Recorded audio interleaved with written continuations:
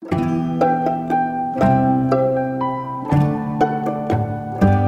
I'm David Kern.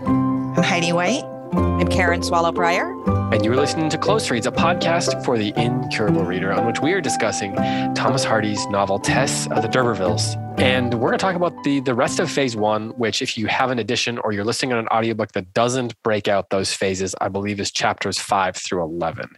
Is it 6 through 11? 5 through 11, something like that. I know it ends at 11. And so we're going to talk about a number of different things. I'll just say this at the top.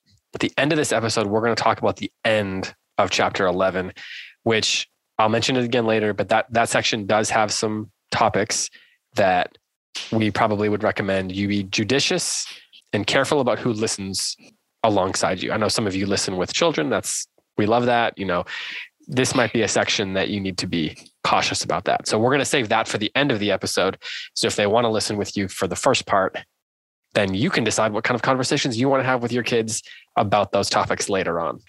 First though, Heidi, Karen, how's it going? Karen, how are you? I'm great. This is like the highlight of my week. So here we are. Well, that's awesome. That's great. Heidi, how are you? I'm doing great, David. How about you? I'm well. So I just want to say something here. We need to wish Heidi a happy birthday because her birthday was over the weekend.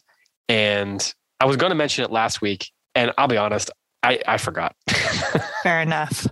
Fair enough. That was way before my birthday. It was before your birthday. We're adults. I apologize. Right? I apologize. I had this long list of things to talk about. We got into the book. I was trying to figure out how to pronounce D'Urbervilles.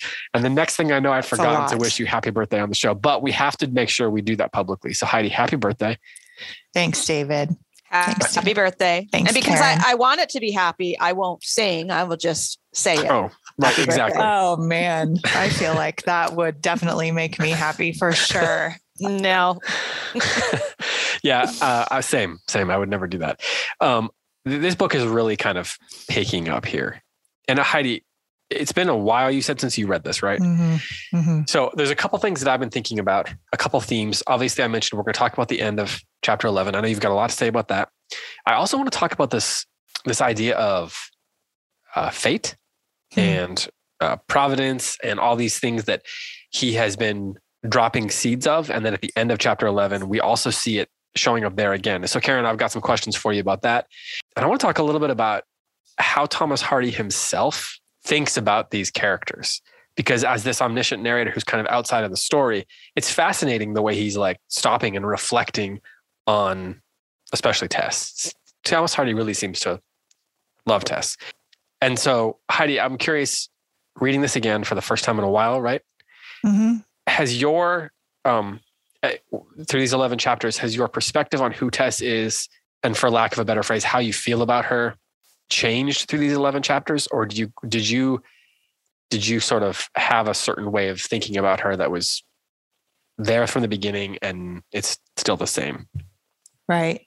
Well, no, I don't think my opinion of her changed much over the course of this first section, phase one, I guess he calls it. I think that anybody who takes a cursory look at the table of contents before opening the first chapter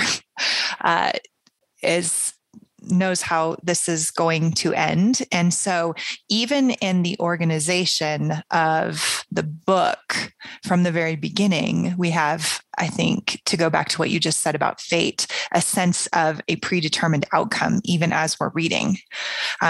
He's not shy about that. This is the phase about the maiden. The next one is Maiden No More, right? We know how it's going to end. Right. If you're paying any attention at all to the table of contents. And so I think already there's a sense of pathos and a feeling of change and transition that invites the reader, as you just said, invites the reader to judgment, either towards compassion and empathy or towards kind of that moralistic Victorian idea of, okay, what does it mean that she's a maid no more? What kind of choices has she made? What did she bring upon herself? Right. And so you kind of, as you're going through, already have a bit of a judgment going in the back of your head. And I find mine was very compassionate. And very empathetic. And that got stronger as I read this phase. Karen, do you feel the same way? Like there's the sense of empathy? Oh, absolutely. I mean, I think Hardy wants that.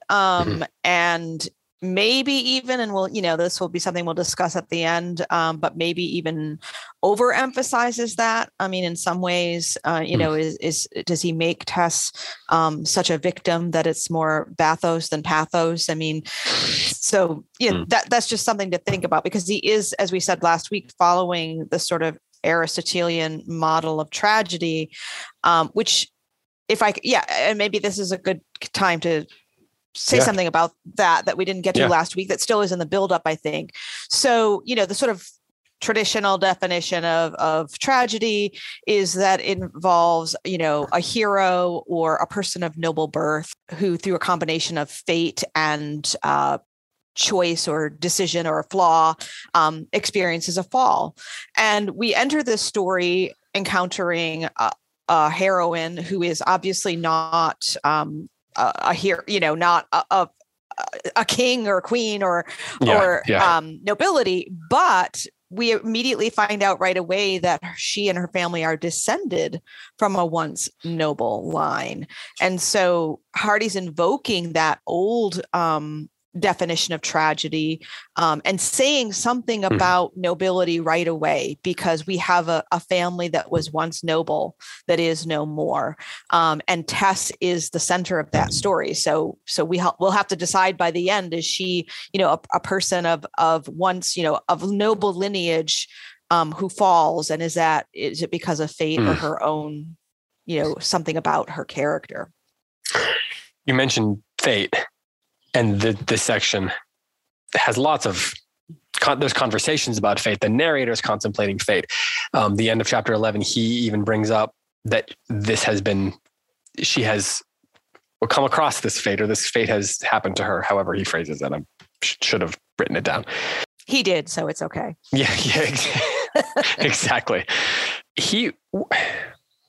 I was going to ask, to what degree does like this question of fate and the way he thought about God and providence something that you guys want to talk about? Because it seems my understanding of him is he had a fraught relationship with religion, right? So is he, when he talks about fate, how earnest is he being as a storyteller here? I think is one way I've been wondering. Does he as an artist seem to believe in like providence, and or is he kind of being critical of the notion of providence? So, and because I think the way we think about that does have something to say about how we think about the notion of her, what has happened to her and her victimhood, all those sorts of things seem to be intertwined. So Karen, can you how does he think about that? And how much, I mean, stepping outside of the book a little bit, how interesting is that to both of you, to really contemplate what Thomas Hardy thought about fate? That's one of those questions that I always am curious. Sometimes it's interesting to think about what authors think, and sometimes you just want to stick within the pages. Yeah, I mean, that word itself can mean so many different things. So I think, it meant one thing in the classical world that he's drawing on, but in his own time, determinism was an emerging and idea that was becoming more influential. And of course, even today, we know there are different kinds of determinisms. In his time, a lot of it was biological determinism, but also economic determinism.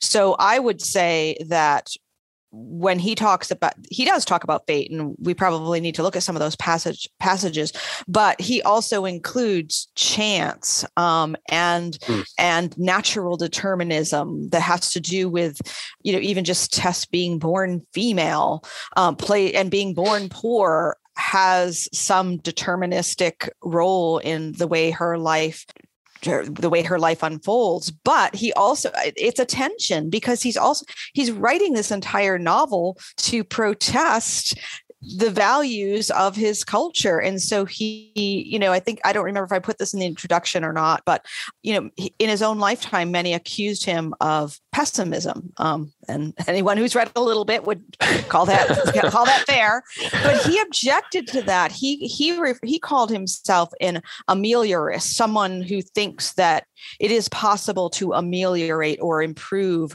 the human, if not the human condition, at least social circumstances. So I think he's at is embodying a kind of tension between this pessimism or this determinism or fatalism and the human ability to change, to change the world and change our own lives. So there's this bit at the beginning of 6 where it talks about, I'll just read it. It's on 95. It's the main little paragraph here on Heidi. At any point, you can jump in. So chapter 6, then she became aware of the spectacle she presented to their surprised vision. She's traveling with other people, and they have just said to her, "Why you be quite a posy, such roses in early June." And then she became aware of the spectacle she presented to their surprised vision. Roses at her breasts, roses in her hat, roses and strawberries in her basket to the brim. She blushed and said confusedly that the flowers had been given to her. When the passengers were not looking, she stealthily removed the more prominent blooms from her hat and placed them in the basket, where she covered them with her handkerchief. Then she fell to reflecting again, and in looking downwards, a thorn of the rose remaining in her breast accidentally pricked her chin. Like all the cottagers in Blackmore Vale, Tess was steeped in fancies and prefigurative superstitions. She thought this an ill omen, the first she had noticed that day. So I was thinking about how, on the one hand, like we could read this, like there's some foreshadowing going on here. And there's all these images that he's dropping. But then he also is suggesting that her feeling like this is an ill omen is a fancy and prefigurative superstition. So he seems to, as you said, there's like all these different complicated layers of the way fate and omens and things like that are considered. So how do I read that? How do I read all these different ways, these different approaches, these different scenes and moments? Because then at the end of 11, he's reflecting on her fate in what seems like he's taking it seriously. But here he seems to be suggesting that her thinking that something is an ill omen is superstition. How do you balance that tension, which I think maybe was the word Karen just used a minute ago? Man, it's such a good question, because the dilemma of any novelist attempting to indict or reveal determinism at all is I mean, it's a bit obvious, right? And that is that an author is utterly and absolutely determining the story that they're writing. And so that's a problem for novelists who are trying to portray this worldview. And Hardy seems to embrace that just fully and use himself as kind of a stand-in for the deterministic universe. And one of the ways he does that is with these really loaded pagan and sacrificial images that he gives all the way through the novel related to Tess. In fact, the first time we see Tess, she's participating in a village ritual that has deep roots into pagan culture. We see that over and over again in the novel.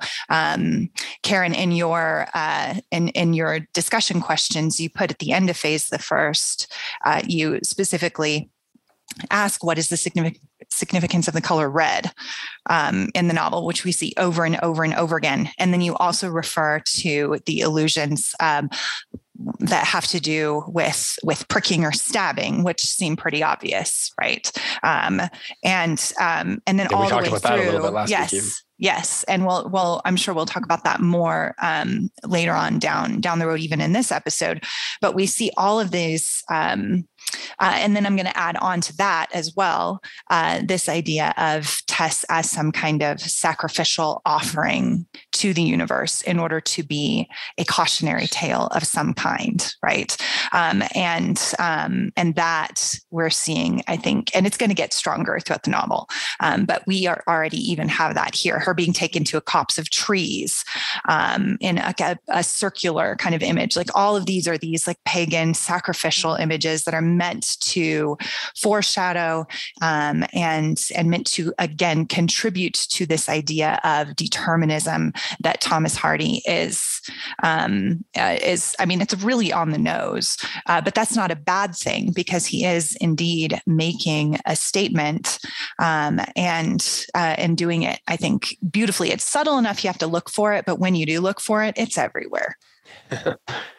Even in this passage that you just read, I wanted to point something out that reveals that tension, because where Hardy, you read this again and pointed to it again, that, she considers that she's steeped in fancies and prefigurative superstitions, thought this an ill omen. But just before that, when he says, the narrator says that the thorn of the rose remaining in her breast accidentally pricked her chin, that word accidentally is very freighted.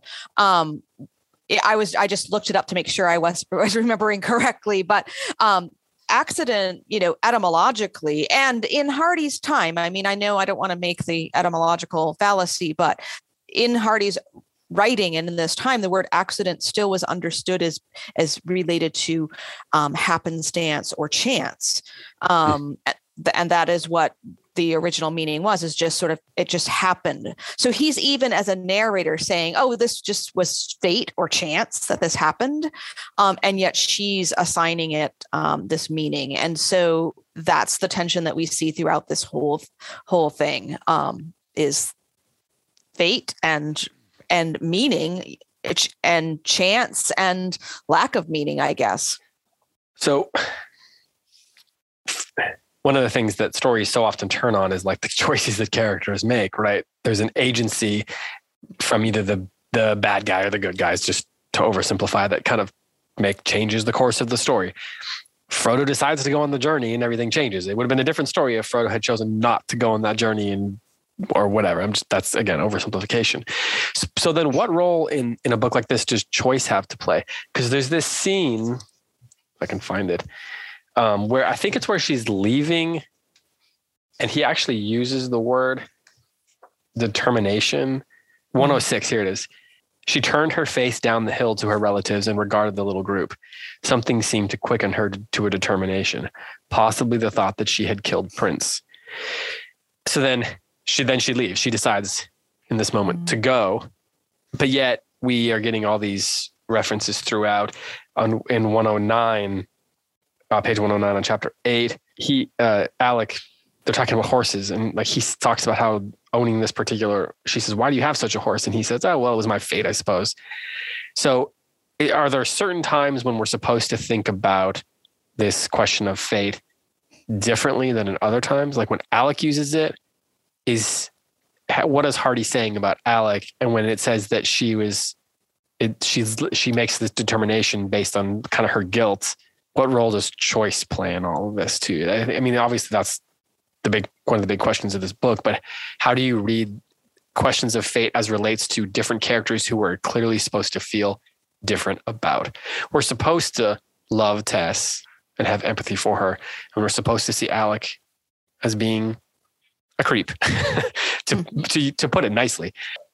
So when they both talk about fate, we would think about choice in both of these characters, how do we figure out how to think about those with characters who we're supposed to think about in different ways? I'm trying to figure out how to say this. Like on the one hand, we've got a character who we're supposed to love. On the other hand, we have a character who we're supposed to be creeped out by. But questions of choice and fate come out of both of their mouths. They both make choices. They both have things that happen to them. Although maybe not. Well, I mean, Alec is saying things have happened to him.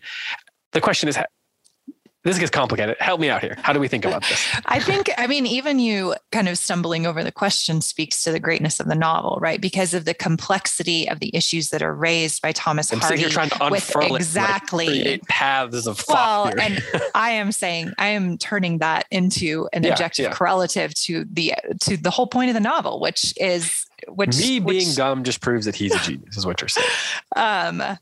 Well, those are definitely not words that I use or ever would use. But I think that you're bringing up a really important point, which is that with all of this determinism, which is very strongly, again, this is a problem for deterministic novelists. But it's also very counterbalanced within the novel with this very tightly constructed plot, that there are chances, there are choices, there are side characters that are brought in, like this mob of people that turns on Tess that couldn't possibly have any intention to have Tess harmed that particular night by Alec, right? That was a chance in a sense, and yet it contributes inexorably towards the telos that we're moving towards at the end of phase the first.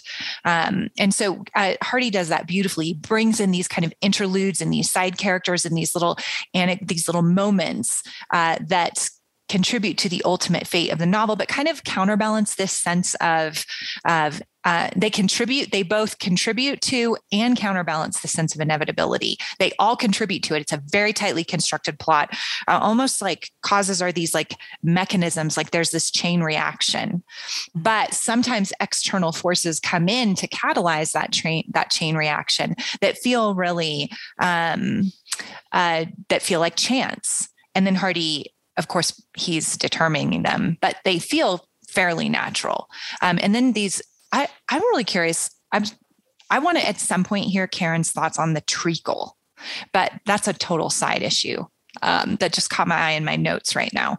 But anyway, I'm going to pass it on to you, Karen, to comment on what David said, and then maybe you can tag on a thought about the treacle at the end.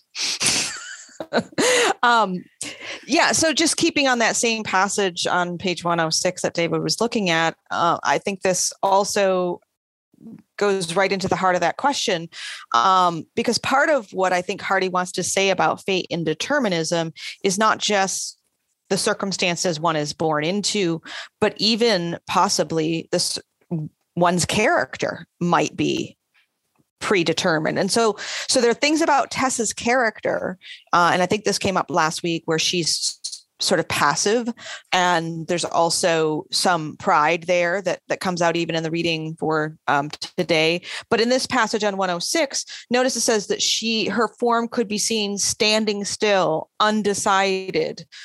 She is indecisive. Her seeming indecisive was in fact more than indecision. It was misgiving. So misgiving is sort of an instinctive hesitancy, but it's not one that's like articulated. She doesn't have knowledge, the kind of knowledge that would bring agency. She just is indecisive. She has a misgiving and she doesn't really know why. And she just has to kind of go with this flow of her life. And even when, she's quickened to a determination, the narrator says possibly the thought that she had killed Prince. Like, we just don't even know what's moving her. Possibly. Yeah, possibly. Well, and he seems to suggest that there's something, she's acting like on an instinct or a gut feeling, what he calls in the previous section, a superstition. Mm-hmm. She has this feeling like this was an ill omen. And, she's kind of either acting or not acting on gut feelings throughout this whole section. So is there a difference between like making a choice and acting or not acting? Like not act. When we get to the end of this section, that will be the question. Right.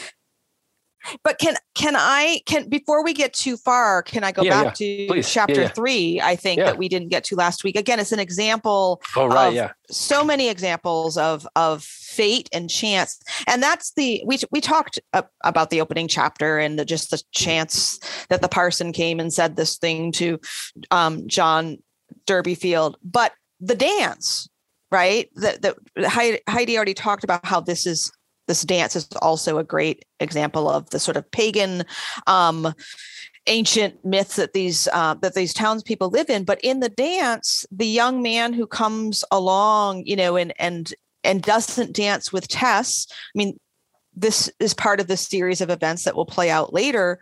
But she clearly wishes he would dance with her, and he sees her sort of too late. And the way that chapter, I marked it.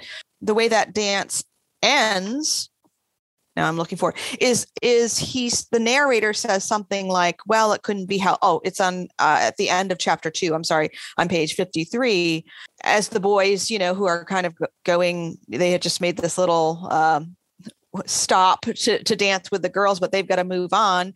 And it talks about her, let's see. Well, actually, I'll read the last 2 paragraphs of chapter 2. All of them, except perhaps one, had seemed to have forgotten. This white shape, Tess, stood apart by the hedge alone. From her position, he knew it to be the pretty maiden with whom he had not danced. Trifling as the matter was, he yet instinctively felt that she was hurt by his oversight. He wished that he had asked her. He wished that he had inquired her name. She was so modest, so expressive. She had looked so soft in her thin white gown that he felt he had acted stupidly. However, it could not be helped. and turning and bending himself to a rapid walk, he dismissed the subject from his mind. It couldn't be helped. There's this sense there, oh, maybe I should have done something differently, but oh well, it can't be helped. And that's the kind of thing Hardy keeps doing over and over and over. Right. And along with that is what you brought up last time, Karen, in our last discussion, which is if Angel had turned around at that moment and gone back, would everything have been different? Right. Like these choices that the characters shrug their shoulders and say, oh, well, it can't be helped. It was fate. I couldn't have done it any other way. If only, right? If Joan had been laying in bed and said, we shouldn't have sent Tess. And then she had not just rolled over and gone back to sleep, but woken up her husband and fetched her home, everything would have been different. Right. And so there's that weight of responsibility on each character's choices, which is really interesting to me. And this is why Thomas Hardy is such a genius, is because each of those character choices seem to be that their responses are predetermined by their character. Right? Which is so interesting. You just brought that up as another point of discussion in the novel. For example, Joan d'Urberville she's foolish and she's ambitious and she's childish. And so because of that, she just rolls over and goes back to sleep instead of waking her husband up and saying, go get our daughter. We have put her in danger. Right. And so in a sense, her weakness of character determines her choices, which create the whole determinist worldview and this mechanism that's leading towards the ultimate end of the novel. And the interworking of those is the complexity of the novel, which is why in asking questions about it, we even stumble over how to ask the question because it's so complex. It's interesting though that I was thinking about the idea of dramatic tension because at the end of this book, I mean, you look at the table of contents, we know, right? And most people, I haven't read this book before, but I pretty much know, right? The broad strokes. But yet there's this dramatic tension because this question of what is causing things to happen is kind of ever before us. So as a reader, we're seeing things add up and then wondering, well, if someone had made a different choice or if Joan had put her foot down or not been so prideful or whatever, would this poor girl have had a different life? And so that's kind of like where the dramatic tension comes in because we're thinking about the notion of determinism as, or fate or whatever you want to say, as these things are being put before us, as the author has determined what happens. And so there's this tension within us where we're saying, stop, turn around, even though we know they never can because it has been determined that they're not going to. And so like as a reader, that makes for a really interesting and unique experience. One that I don't think we get a lot in literature. At least not that's so self-aware of its process. There's lots of books where you think, just stop being a dummy, right? And you'll survive, or just, Agamemnon and Achilles, right? Like, or whatever. It goes way back. Every Shakespeare play ever, right? But here it's so self-aware in its contemplation of that's almost like what the dramatic tension is, it seems like to me. But then that makes me wonder, is our omniscient narrator that Hardy has presented us kind of meant to have a degree of irony in it, Karen? In him or her, or however you want to think about it. Oh, I absolutely think that the narrator has the sense of irony, and I mean, irony is a great deal of what tragedy consists of. I mean, going back to what Heidi was saying about how hard it is to figure out, well, if this person had made this character had made this different decision, I mean, that's impossible. I mean, and that goes back to even the classical, the quintessential example of tragedy, Oedipus Rex, right? I mean, everywhere in that play, you can just drop your pen on any page and it will land in a place where, oh, if this had been taken out, things would have turned out differently. I mean, this is the same. We have the same situation here. And can we bring up a character we haven't talked too much about yet that also exemplifies this? Okay, so this is Tess's father. We've talked about him a little because of his role in the beginning, but in chapter 4, after Tess, after Prince is killed, this is a really revealing thing about his character. It brings a lot of what's sort of accumulating in the story and will continue to accumulate. And it's also a point where you wonder, maybe things could have shifted a tiny bit. And this is where in this edition, page 79, when he learns that that he couldn't get a lot of money for the horse's carcass, he says that he won't sell the horse's car. They're going to bury this horse. No, said he stoically, I won't sell his old body. When we D'Urbervilles was knights in the land, we didn't sell our chargers for cat's meat. Let him keep their shillings. He served me well in his lifetime, and I won't part from him now. Now, you all know, if you know anything about me, I love animals, right?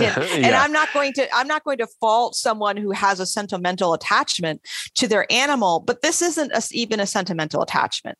I'll give it away. This is pride. This is pride because Mr. D'Urberville doesn't see himself, he's wants to be like the knights who didn't have to sell their horses' carcasses for a few shillings to feed their family.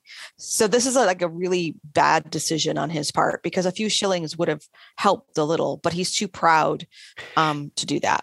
And the silly thing is, if the guy hadn't come to him and told him this thing about the D'Urbervilles, and he never would have even been thinking that way. Like he got this one idea in his head, and all of a sudden he thinks differently about himself. Makes me think of like a character out of Mark Twain or something. And it's another story. Fate. It's hilarious, right? It's also fate, because the parson and he were just on the road, happened to be on the road at the same time, and he heard this idea, and that got planted in his head, and here we go, right? Well, and it's also Victorian society, right? Which is another layer of interpretation all the way through the novel of Hardy indicting this society and the snobbishness of it, the moralistic tone of it, all these things that contribute to the ultimate fate of the characters. If there wasn't this social pressure, would Mr. Durbeyfield have accepted a different way? Would they have pushed Tess into this life? Would Tess have felt the need to be so passive as a woman, right? Like these kinds of things that contribute just as much as kind of in cosmic determinism and in individual character determinism. There's also this societal level of determinism.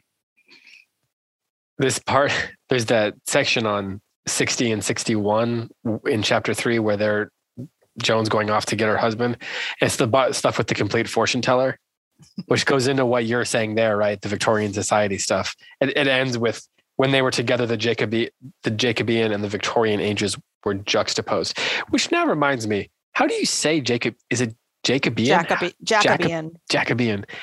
I think that's one of those words that I probably haven't said out loud since I was in college. You just read it and then you have to say something out loud without thinking about it.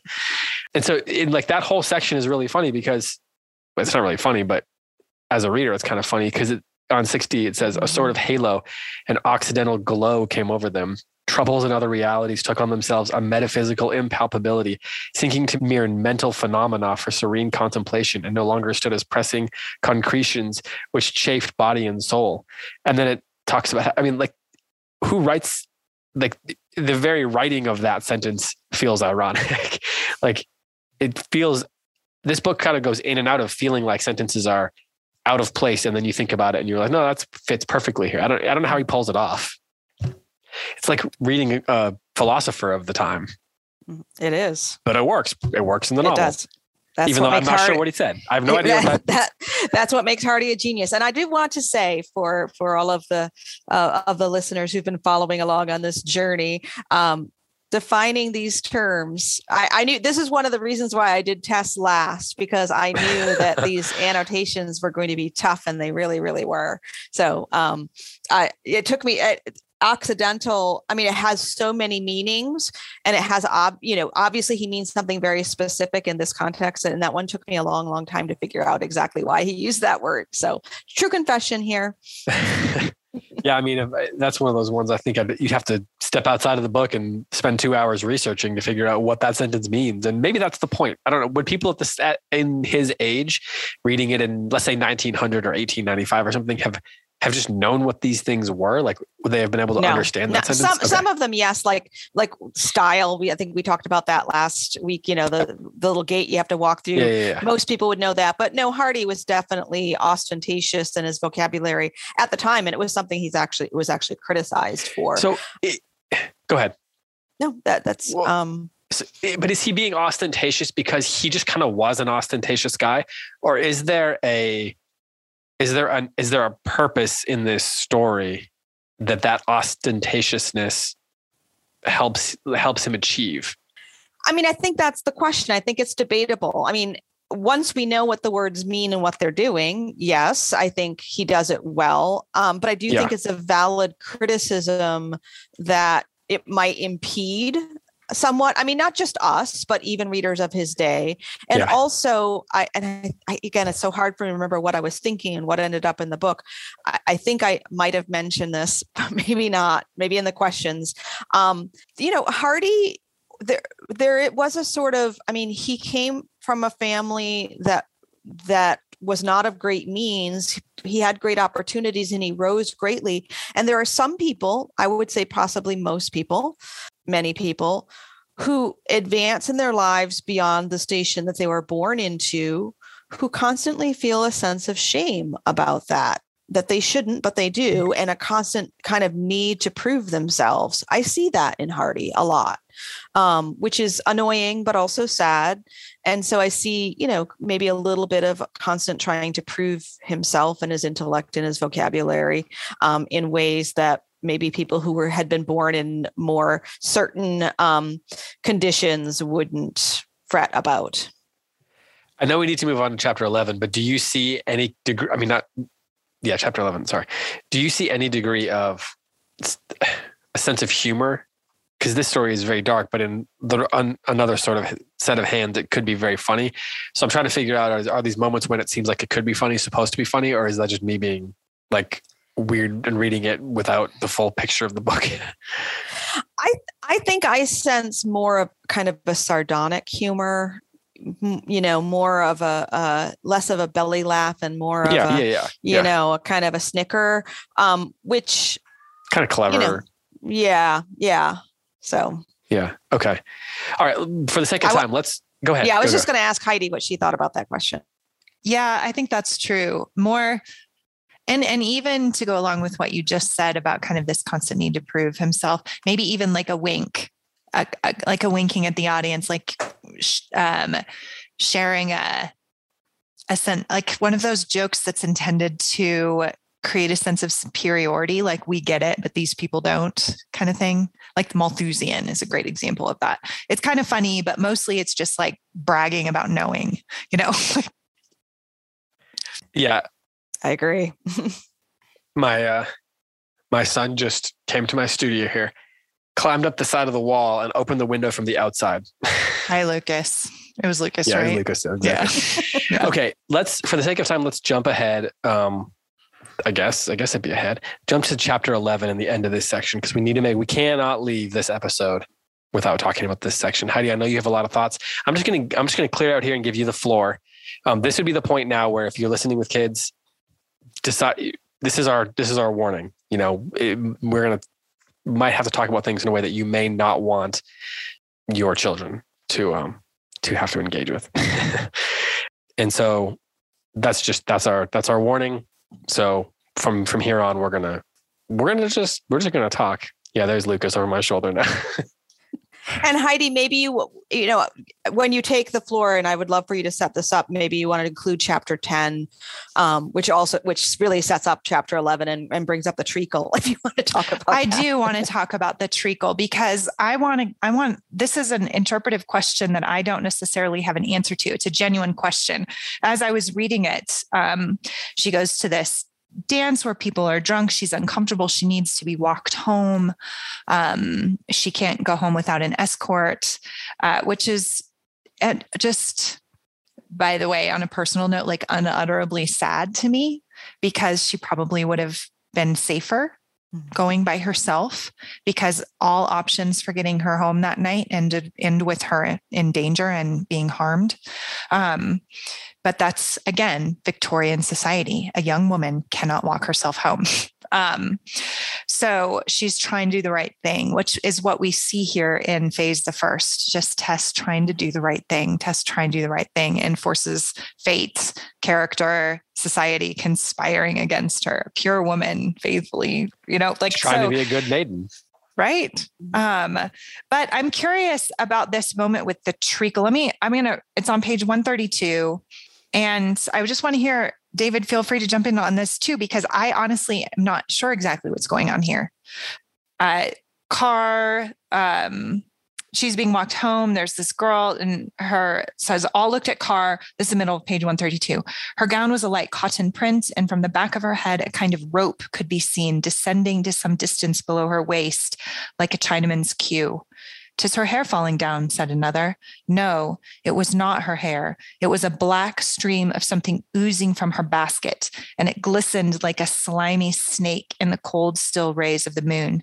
"'Tis treacle," said an observant matron. Treacle it was. And then it goes on to describe it. And then at that point, Car gets embarrassed, and that's when all the trouble starts. But why treacle, and why such a vivid description on this young woman? And she has to end up taking her shirt off and throwing it on the ground. It's very weird. Can you interpret it for me? Well, I don't know. There's a lot that I have to just sort of guess, but because I don't really know much about treacle. But if it's a kind of molasses and she's carrying it on her head, it's really thick and gross. It's also sweet, right? And so it's almost like it's fallen out of the basket on her head and gone down her back like a thick molasses. So that's why it looks like a braid or a snake. But it's also it's thick and gross. I mean, who wants molasses streaming down your back? But also it's interesting because it's something that it's like being caught with candy or something. Right. Something, I guess even in the Victorian age it would be, a woman maybe isn't supposed to have a sweet tooth like that. So I don't know that there's any super significance in it other than just this is like, if you're carrying this molasses thing and it falls down your back, it's gross and funny.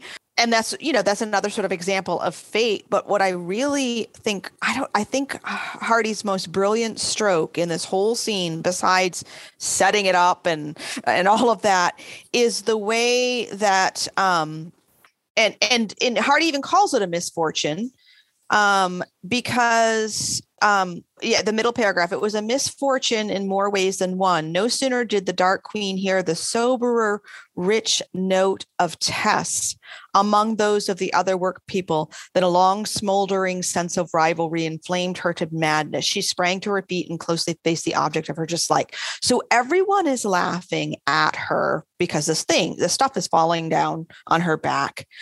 But Tess's laughter is a soberer, richer note. That's not her fault. Right. But it's just what sets Car off. And there is jealousy between, I guess it's sort of implied. I don't know how clear it is, but Car, somewhere it suggests that Alec had given attention to Car before. So she has a jealousy there that, and all of these things just converge and make this situation where Tess is left with what seems like the best option to let Alec pick her up and take her. Right. Yeah. The Dark Queen. It's, you know what? What do you guys think of maybe a Lilith and Eve comparison here? Yes, because of the dark imagery, right? Yeah, right. And the Dark Queen and the snake-like description of the treacle, because what's about to happen. Yes. So imagine that this is a Garden of Eden. Remember, this is very pastoral, the country. And if Tess is presented in this particular section as an Eve figure, like this natural kind of queen of a pastoral land. And of course that has the connotation of purity and virginity. And then, so she's maybe the light queen in this scenario. And then along comes Car, who is going to contribute to to Tessa's demise. And there's this serpentine sexuality image that's used with the treacle, the dark, and it's like slimy, like a snake.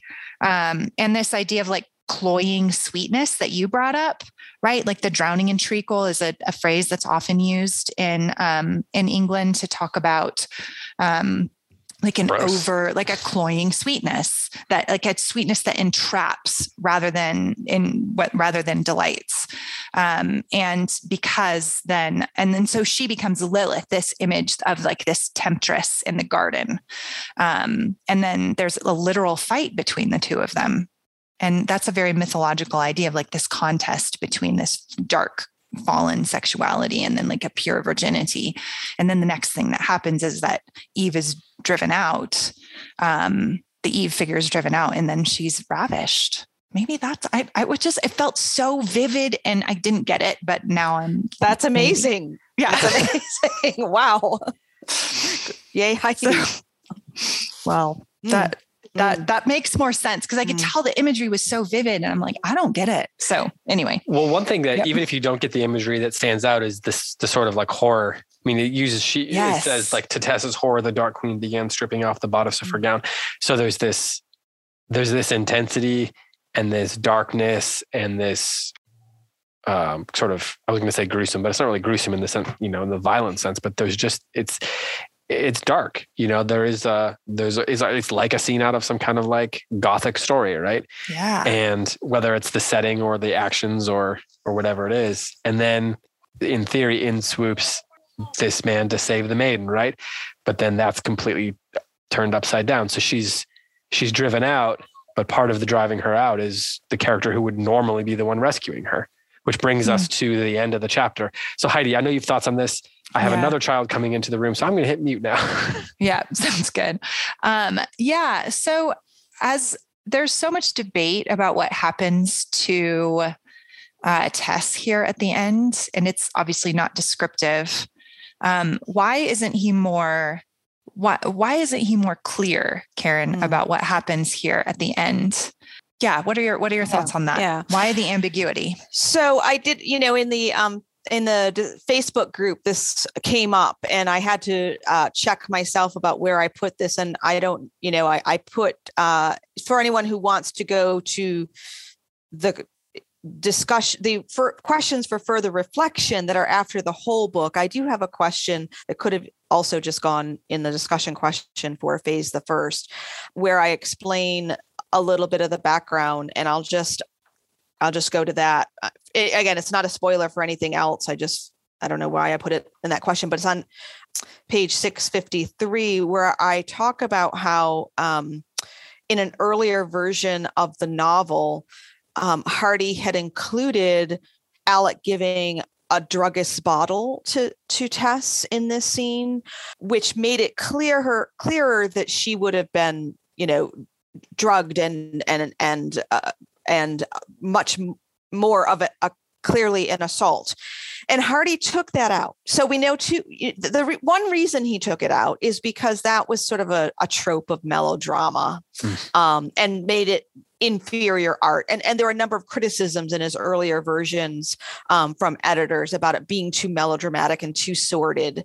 And so that was one reason to take it out. But in taking it out, he increases the ambiguity, right? He increases our understanding of how passive Tess was or how resistant she was. None of that is all obscured to us.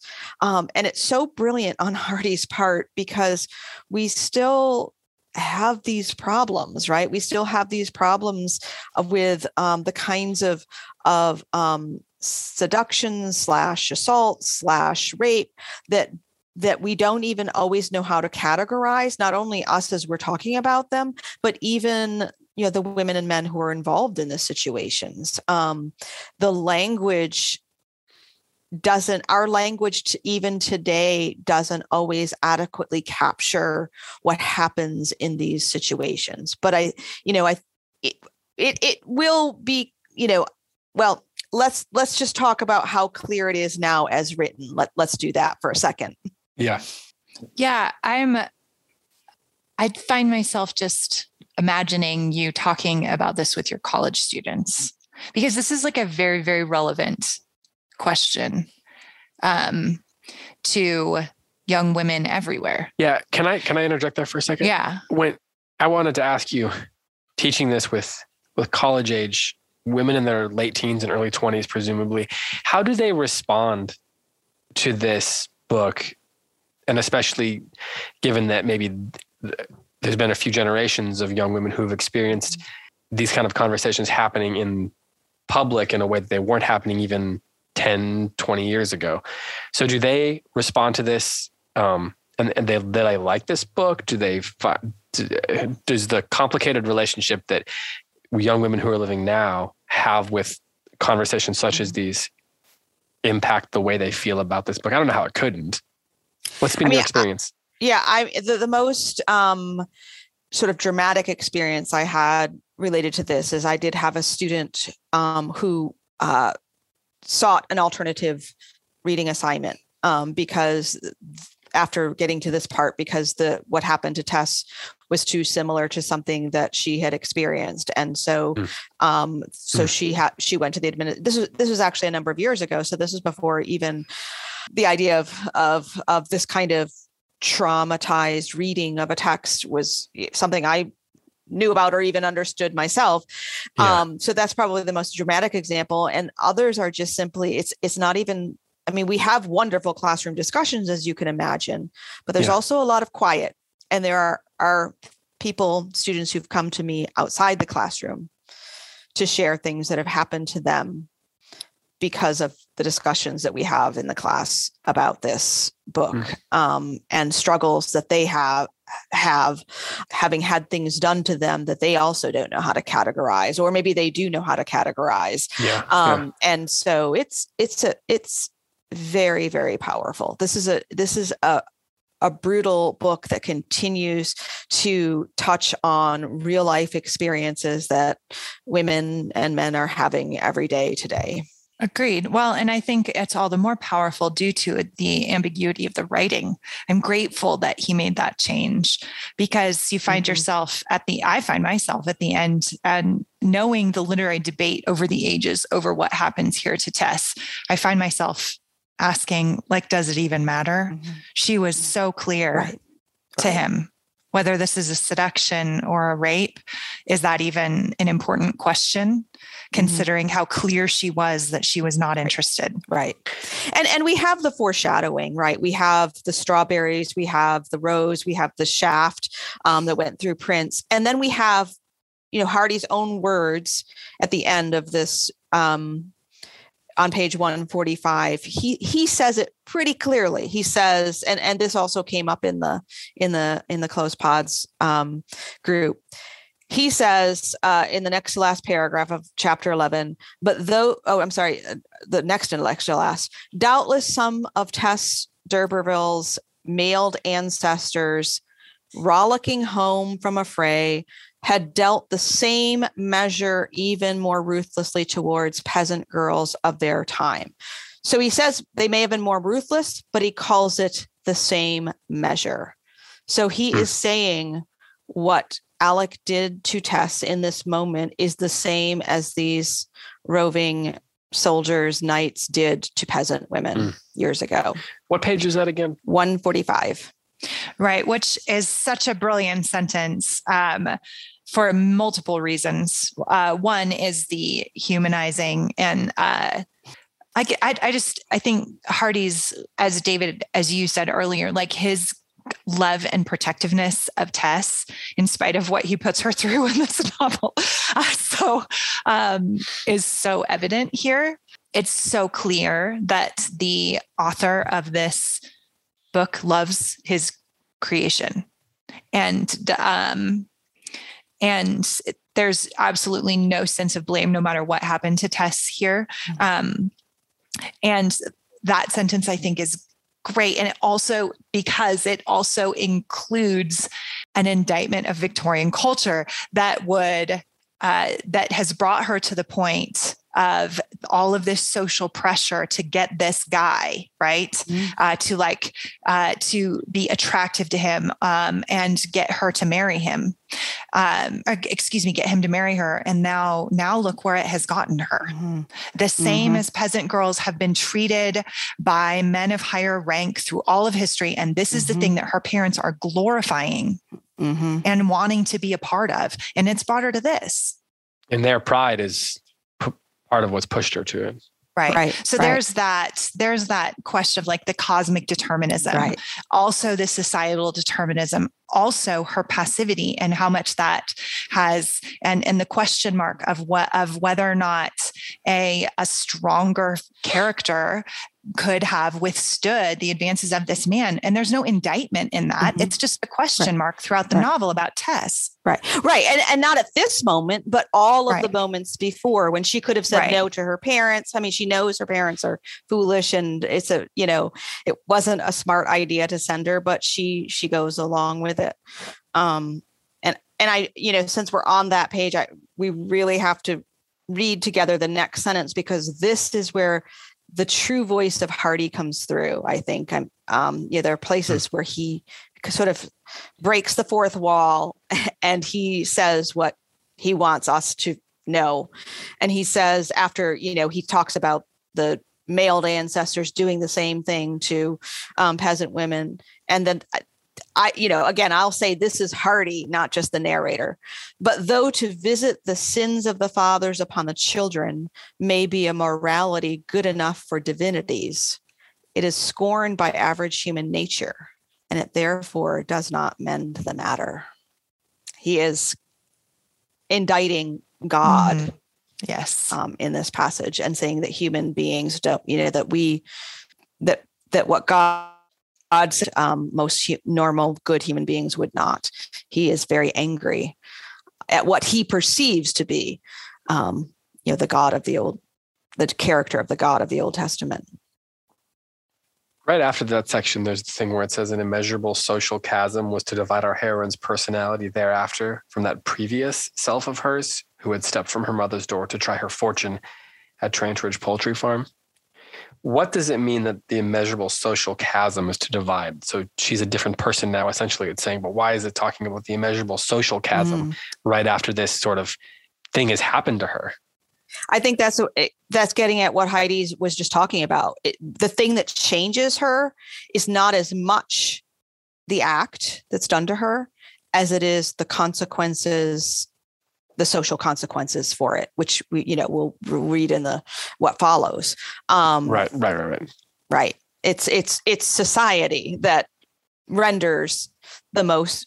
This is what Hardy's going to say. He's going to say it's society that brings the worst consequences on her than just the act itself had done. Okay. We're at an hour now. So we're going to have lots of time talking about the fallout. What he kind of sets up there in that sentence. Do either of you have any final thoughts on this section? Any final passages or sentences, any final images or anything like that we need to touch on before we move on to the rest of this book and we talk about the next section? Karen, do you want to go first on that? Okay. Well, since we're on this area, this page, I'll go back to the previous page, 144. And we've been talking about how much Hardy loves Tess. He loves his creation. He loves his character. And I want to pose the flip side of that. I want to ask readers to think about whether Hardy presents a too idealized picture of her. And we can look, for example, at the beginning of the next to last paragraph of chapter 11, where he asks why it was that upon this beautiful feminine tissue, sensitive as gossamer and practically blank as snow as yet, there should have been traced such a coarse pattern as it was doomed to receive. That's a pretty idealized vision of Tess. And is it too ideal? I don't know. But that's the question I think we want to pursue as we continue reading. Yeah, I think to piggyback onto that, if as we've talked about a few times and posed originally by you, Karen, if this is an Aristotelian tragedy, we need a more fatal flaw in our character. We need, because in Aristotelian tragedy, the ultimate doom or demise of the character is directly linked and caused by some kind of flaw, not in the external forces, but within the character, him or herself. Macbeth, right? However, I think the more interesting tragedies are more like Hamlet, in which you're like, what is this guy's fatal flaw? Why do we end up with a stage full of dead bodies? Is it really just because of the guy who can't make up his mind? No, there's this interaction between external forces and the flaws of the character and their bad choices. And I think that, to your point, right now in the novel, we have mostly external forces, more like Oedipus Rex than like Macbeth, so to speak. But to our listeners, that it's interesting to see if we think that changes though as we go, because Tess does become more complex as a character. But is that just because of the external forces that have conspired against her, the predetermined outcome, or is that because we get to see more fully into what could be her flaws? That'll be an interesting discussion between the three of us. Is there, as a way of kind of asking about what's coming, is there any point in even contemplating the way Hardy presents Alec? I mean, is he ultimately just pure evil? And I mean, it's a tough question to ask after talking about a scene where something like that happens. As of now, yeah, from what we know. But I guess what I'm saying is, like, for looking forward into the book, he's an ass. Right. I think that's kind of like an understatement. But right. Yes. That's one of the things I'm curious about is like, does he bring them closer to each other in terms of how we're supposed to think about them? Because at the beginning, she's this maiden, he loves her, but is it too idealized, Karen? You just asked. So is he also too evil at the beginning? And does he change? Does Hardy also change, ask us to think about him differently? I'm not saying it's a difficult question to ask. I'm just thinking as a writer, from a storytelling perspective, from a dramatic perspective, I just want to be clear. I'm not saying that what he, in this section at all, he's done anything but be creepy. But does that change throughout the book? Does he do anything does Hardy try to redeem him in any way? That's I think what you're asking, and it's a really good question that we don't want to answer yet, but he's clearly presenting an idealized picture of Tess here, and an idealized picture of innocence, and an idealized picture of evil. Right. And so does Hardy complicate these in the course of the novel? That's a good question to be asking. I mean, I think we already have a very complicated novel, right? Like if this was these first 110 pages in your edition were just half a novel, we'd have a lot to go on. So for the next episode, we're going to talk about phase 2, which I don't know. Hold on, I'll tell you exactly what chapters those are. That would be chapter 6. Well, actually, I didn't write them down. Okay, it's just phase 2. I'll post online and we'll get it updated with the actual chapters. Karen, thank you so much for coming on again. Anything you want to pitch, or anything? You've got your podcast. Is that going on right now? Are you on a break? What's going on with that? Oh, well, we have completed season 1 of Jane and Jesus, which is about Pride and Prejudice and Jesus with various different guests. And so if you haven't checked it out, it's all of the episodes of season 1 are there. So that would be swell. Yeah, that's a great podcast. I've been listening to it. So you've got a bunch of those. Then, of course, you have the books. You have Tess. Tess of the D'Urbervilles and the Scarlet Letter. Yes. So definitely grab those. I'm just going to drop this here as the bookseller in the group. Saturday is National Independent Bookstore Day. So it might be a good day to hit up your local independent bookstore and see if maybe they have a copy of Karen's editions of Tess or the Scarlet Letter. And in the event that they don't, berate them for that, and then make sure that they order some, maybe claim one of those. So just want to throw that out there. Well, this has been great. Thank you so much. To everyone who's been listening, don't forget you can find us at closereads.substack.com. We've got written content. We've got bonus content. We're finishing up our conversations on Anna Karenina, or at least I'm not on those, but Brandon, Tim, and Heidi are finishing up those conversations. And then we're about to announce what book we're going to do next. So I know there's been a lot of interest in that. So again, that's closereads.substack.com. I guess that's it. Heidi, do you have anything you need to add? No, I do not. I just want to pitch my friend Karen's podcast, Jane and Jesus, and her new editions I've heard of this. Tess of the D'Urbervilles and Scarlet Letter. And then upcoming is Independent Bookstore Day. If you're anywhere in the Concord, Charlotte area, you're going to want to check out my friend David's bookstore, Goldberry Books. You can find it online as well through bookshop.org. Wow. Thank you for bringing up those things that no one else has mentioned in the last 5 minutes. Heidi's such a good friend. I know. And, unlike me, who forgot to mention her birthday on the podcast last week. But Heidi, again, happy birthday. You look great for being 80. With that, for Karen Swallow and for Heidi White, I'm David Kern. Thanks so much for listening. Until next time, happy reading.